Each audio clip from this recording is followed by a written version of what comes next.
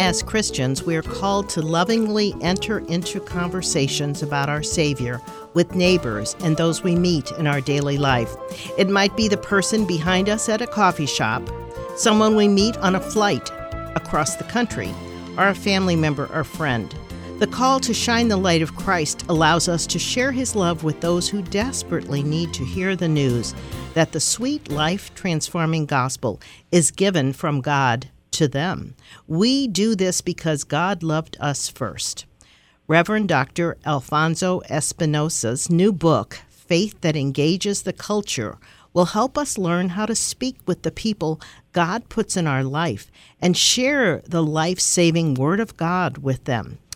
Join us today as I visit with Reverend Espinosa. He's the pastor of St. Paul's Lutheran Church in Irvine, California, serves as the vice chair on the board for national mission of the Lutheran Church Missouri Synod, and his bio says his most cherished service is being husband to his wife, Tracy, and a father and a grandfather. Stay tuned. You won't want to miss today's program. This is Kay Meyer, president of Family Shield Ministries, and your host for today's program. Thank you so much for being our guest today on Family Shield. Dear Kay, thank you for having me, and thank you for the wonderful ministry that you have been conducting through Family Shield Ministries. It's great to be on your show. Thank you. Thank you so much. Well, tell us first why you wrote this book. Burden on my heart for many, many years. When I was an undergraduate at Concordia University, Irvine, I was trained in an extensive evangelism, dialogue evangelism. It was very, very thorough. It was a quality material, substantive. It was biblical. It was full of learning illustrations and really, again, just meaty. And I enjoyed it. It was great. However, it came along with a presupposition, Kay, that if you're going to share the evangel, the gospel of Christ, it gave the impression that you really had to memorize a lot. You had to get an outline down. You had to have other tools ready at hand if you were going to be effective and really be used by the Holy Spirit to do a good job to share the Christian faith. I went out and in my early days as a pastor began to teach people who were interested in being equipped in evangelism this very approach. At the end of the day, I found myself perpetuating this idea that, evangelism is really just for those who are gifted and able to really dig deep into these elaborate presentations for the gospel. And as time was going on, Kay, really saw in the church this idea of people being intimidated and afraid. It was on my heart to really do the work to look at how simple sharing the faith can be. And this was kind of the impetus towards writing Faith That Engages the Culture.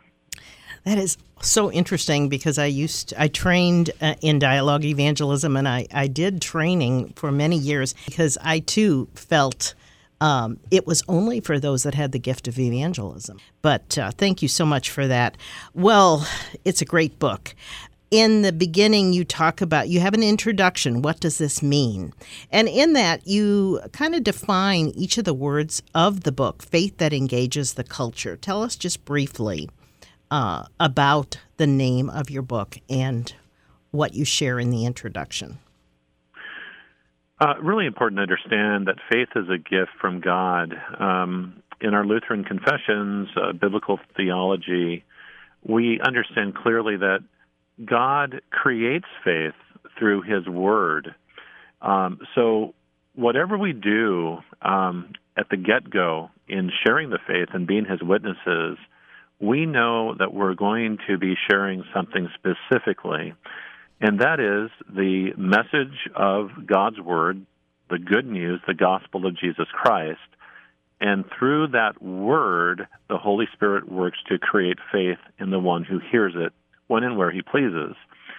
So that word faith in the book title really kind of harkens back to Romans chapter 10, verse 17.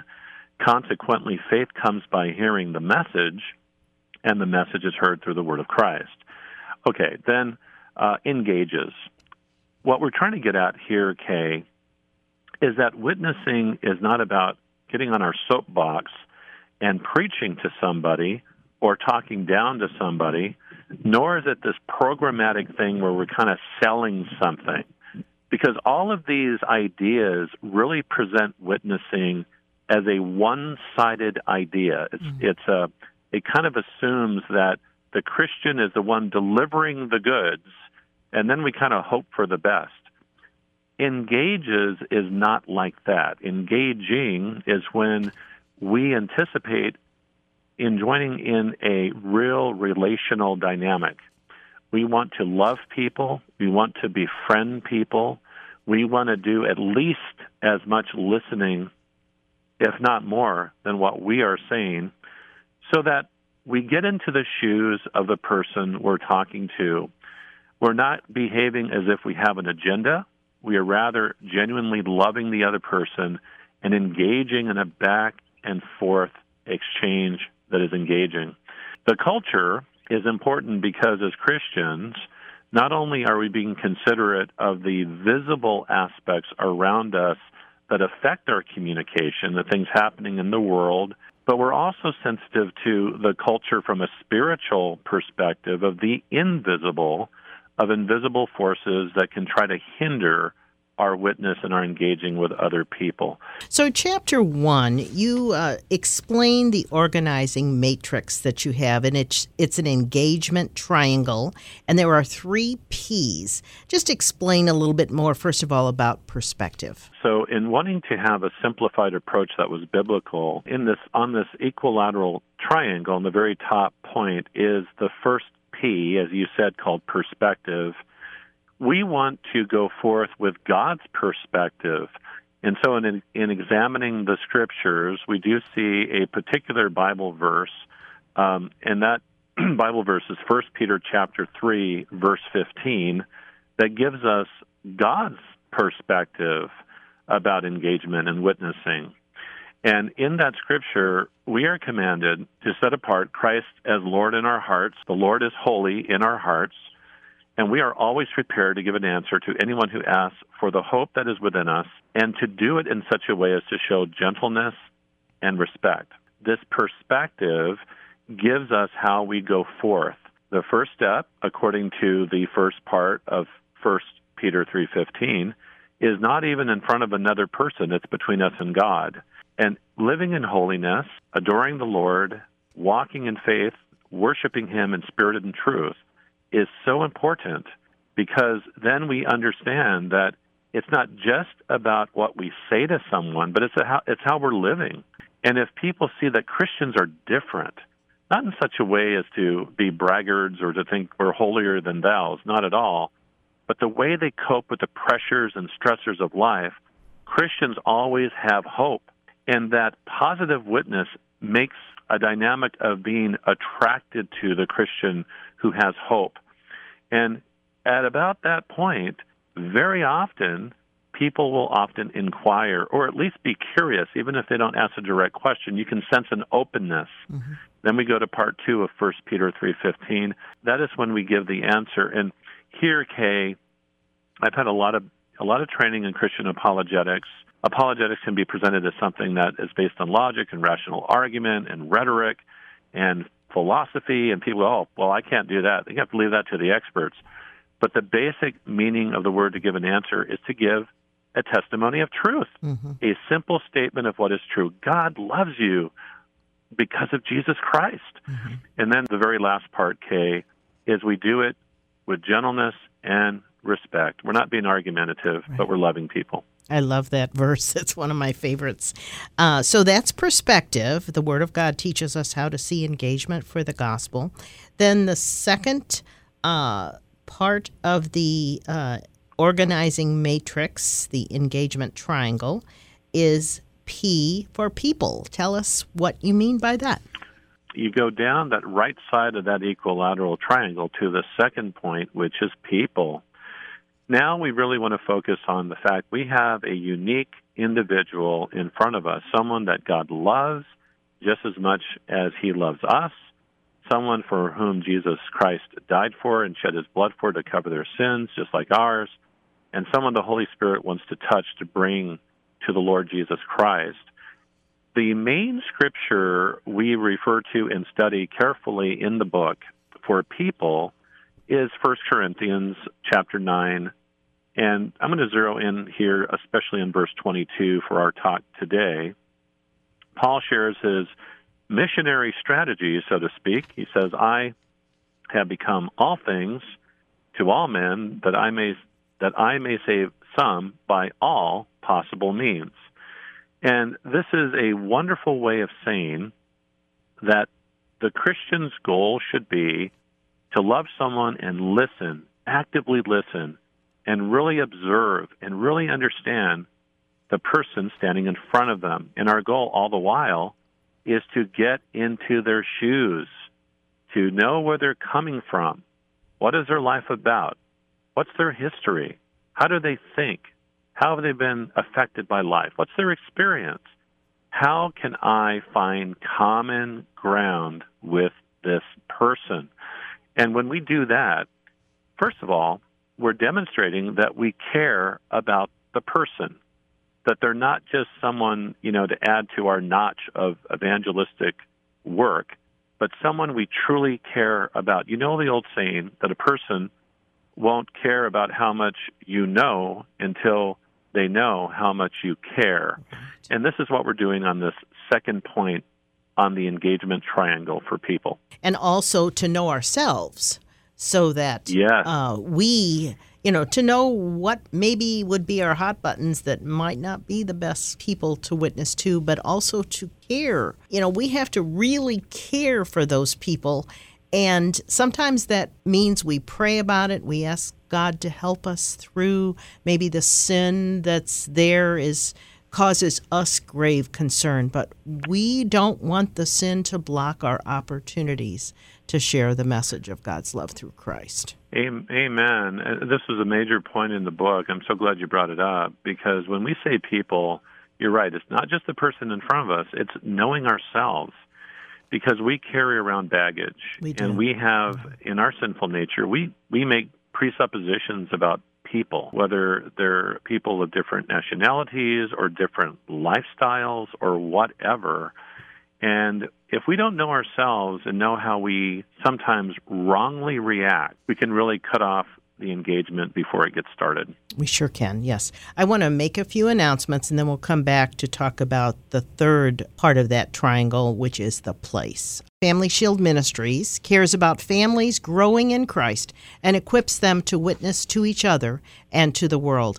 The Family Shield radio program is aired on more than 50 radio stations throughout the United States. We also produce a weekly podcast that you can subscribe to. Reverend Espinosa's publisher, Concordia Publishing House, has donated 3 of his books to us for a special drawing.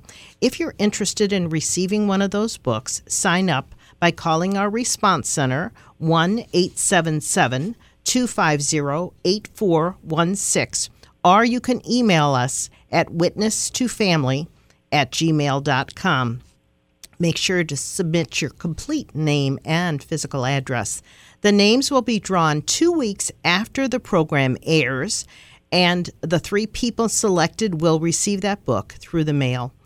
The book can also be purchased through Concordia Publishing House at www.cph.org or on Amazon. Today, we're also giving away Family Shield's new booklet, Sharing Your Faith in Daily Life, to everyone who calls and requests it. You can get that complimentary booklet by, again, calling our response center, same number as above, 877-250-8416. We encourage you to pray for us and consider a gift to support Family Shield. Send your gift to Family Shield, P.O. Box 230015, St. Louis, Missouri 63123. You can also charge a gift on our website, www.familyshieldministries.com. Now I want to go back to my guest, Reverend Alfonso Espinosa, and his wonderful book, Faith That Engages the Culture. We were just going to begin that third part of the triangle, the engagement triangle, the place, understanding the cultural impact upon engagement. Tell us more about that. Amen. Yeah, this third point on the engagement triangle is absolutely crucial to take into consideration. In the book, I go to Scripture once again, and this time we expand upon Acts chapter 17, when St. Paul is in Athens, and as he is in Athens, he interacts, among other people, with the Athenians, who meet at the Areopagus to debate, to hold court hearings, and to do other rather important processes for the culture and running the culture, the society there as the leaders in Athens. And what happens is this, we receive this veritable how to consider the culture in Acts chapter 17. When Paul spends time with the Athenians, he starts off, and this is very fascinating, by proclaiming to them that he observed and sees that they are very religious. And to understand that Paul is in no way, shape, or form insulting the Athenians. Of course, that's the last thing you want to do when you start a dialogue to engage for the gospel. Right. Nor is he flattering. He is saying something that is, in fact, true. And this is an example, going back to the second point regarding becoming all things to all men. He's looking for some genuine connections. Mm-hmm. So now he goes to the culture to look for those connections, and he goes into the Areopagus, and he sees many altars and symbols dedicated to the gods of their polytheistic worldview. What can he say in a positive way about this situation? Well, what he said was, again, I see that you are very religious. So they are seekers. They want to know more about life. They want to discover truth. And Paul shares this in common with them. So this is a very positive thing to say based on his observations of the culture. And he goes a step further. He also, in speaking to them, does not jump into Christology about Jesus Christ, the unique and revealed mystery and revelation of the gospel, God taking on flesh in the Lord Jesus Christ, but rather begins with the discussion and the article of our faith called creation, because even the Greeks were very interested about origins. So he begins the discussion with something they can relate to. And while he does this, he also considers their culture by quoting sources they were familiar with. He actually quotes their poets. And so there's all these connections that he's making in the unique culture. I loved it. I reread that a couple times, and I loved it because they did figure out, they said they thought he was speaking of foreign gods, and what he was doing is telling them about Jesus and saying they would come back to life. And they were like, we want to learn some more about this. And then at the very end, the outcome was so great because some of the men joined him and became believers. That's cool. It's just so interesting to read God's Word and see, because that's a great learning tool. Just what you said, find the connection. What would be a common thing for us to talk about? Wonderful, wonderful information. All right, well, there's so much more to share.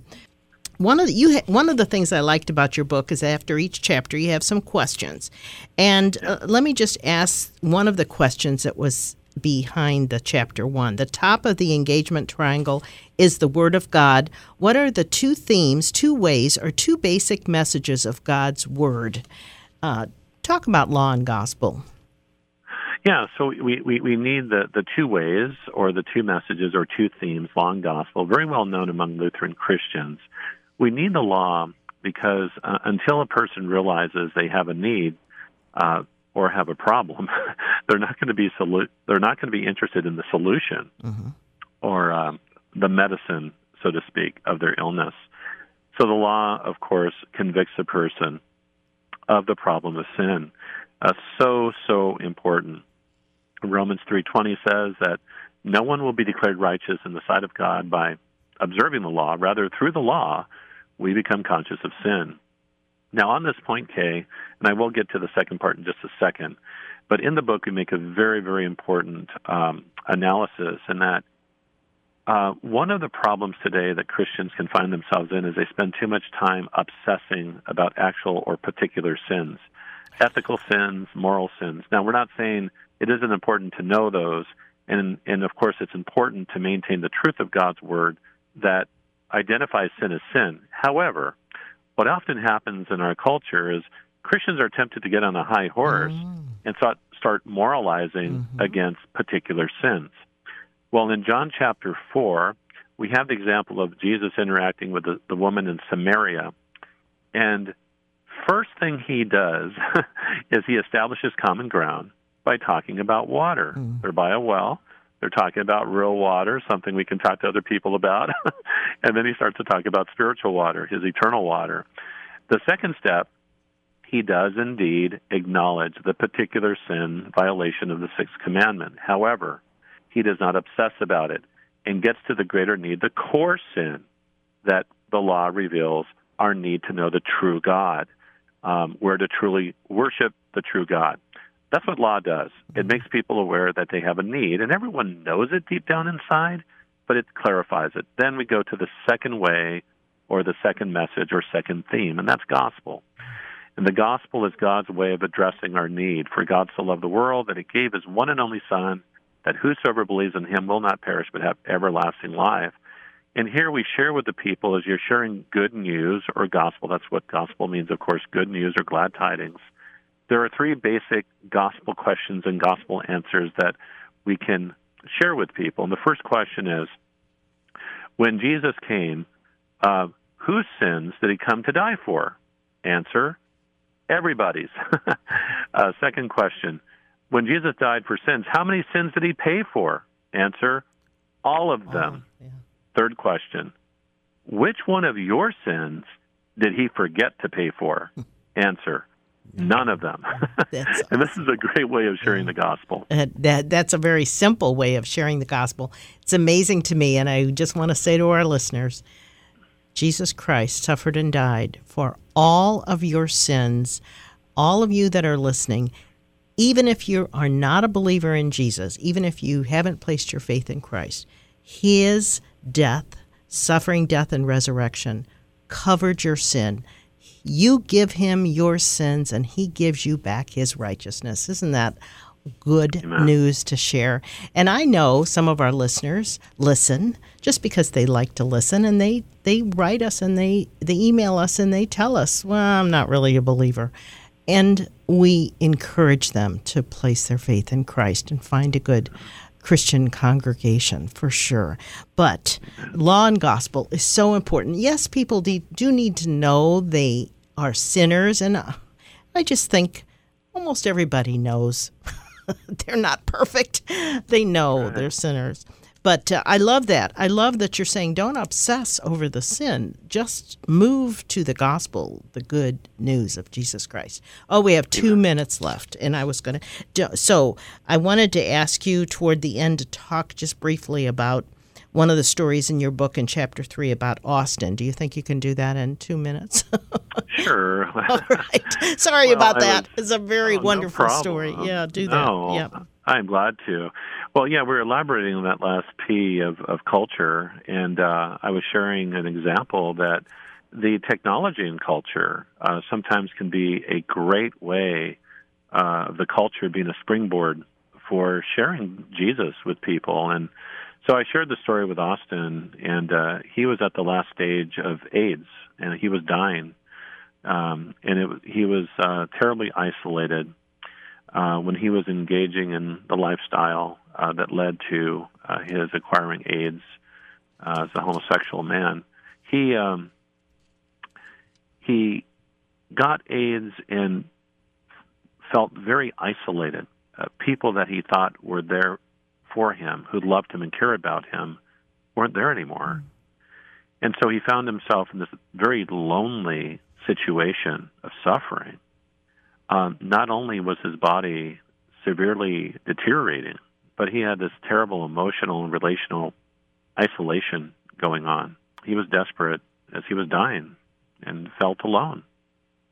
Someone who knew him reached out to me and said, I think that he could really use talking to a pastor, but he doesn't want anyone to see him. He's too self-conscious. And so I agreed to reach out to him literally via email. We started a back and forth, first getting to know each other, building trust, literally becoming friends. My practicing what 1 Peter 3:15 says, going forward with great gentleness towards this wonderful man that God loved and loves. And in time, going back and forth, and he had this medium now where he could really start to open up about his feelings and his doubts and his loneliness and his guilt and his shame. I was able to listen. I was able to validate the importance of what he was going through. And then I was able to come back and write and elaborate upon the wonderful saving gospel of Jesus Christ for him. And did what you just finished saying a little while ago, Kay. You, in speaking to your listeners, you were summarizing the gospel in terms of something that we refer to as a joyous or the wonderful exchange that the guilty one, all of us, we got to give the innocent one, Jesus, our sins, our guilt. And the innocent one, Jesus Christ, gave to us his righteousness and holiness and gladly conducted that exchange for Austin and for all of us. And Kay, by the grace of God, Austin came to confessing saving faith in the Lord Jesus Christ. Praise God. And told me through writing that he now had hope and confidence and knew he was not alone because God was for him through Christ. Thank you so much for sharing that message. Our time is up. This is Kay Meyer with Family Shield. My guest has been Reverend Alfonso Espinosa, his book, Faith That Engages the Culture. We hope that you will continue listening. Thank you so much for joining us today. God bless your day. You've been listening to Family Shield, a production of Family Shield Ministries. Its mission is to educate and equip people through the power of the gospel to know Christ, grow in His Word, and to strengthen individuals and their families. To learn how you can obtain resources or support the ministry, go to www.familyshieldministries.com or write Family Shield Ministries, P.O. Box 230015, St. Louis, Missouri 63123. And tune in again next week for Family Shield.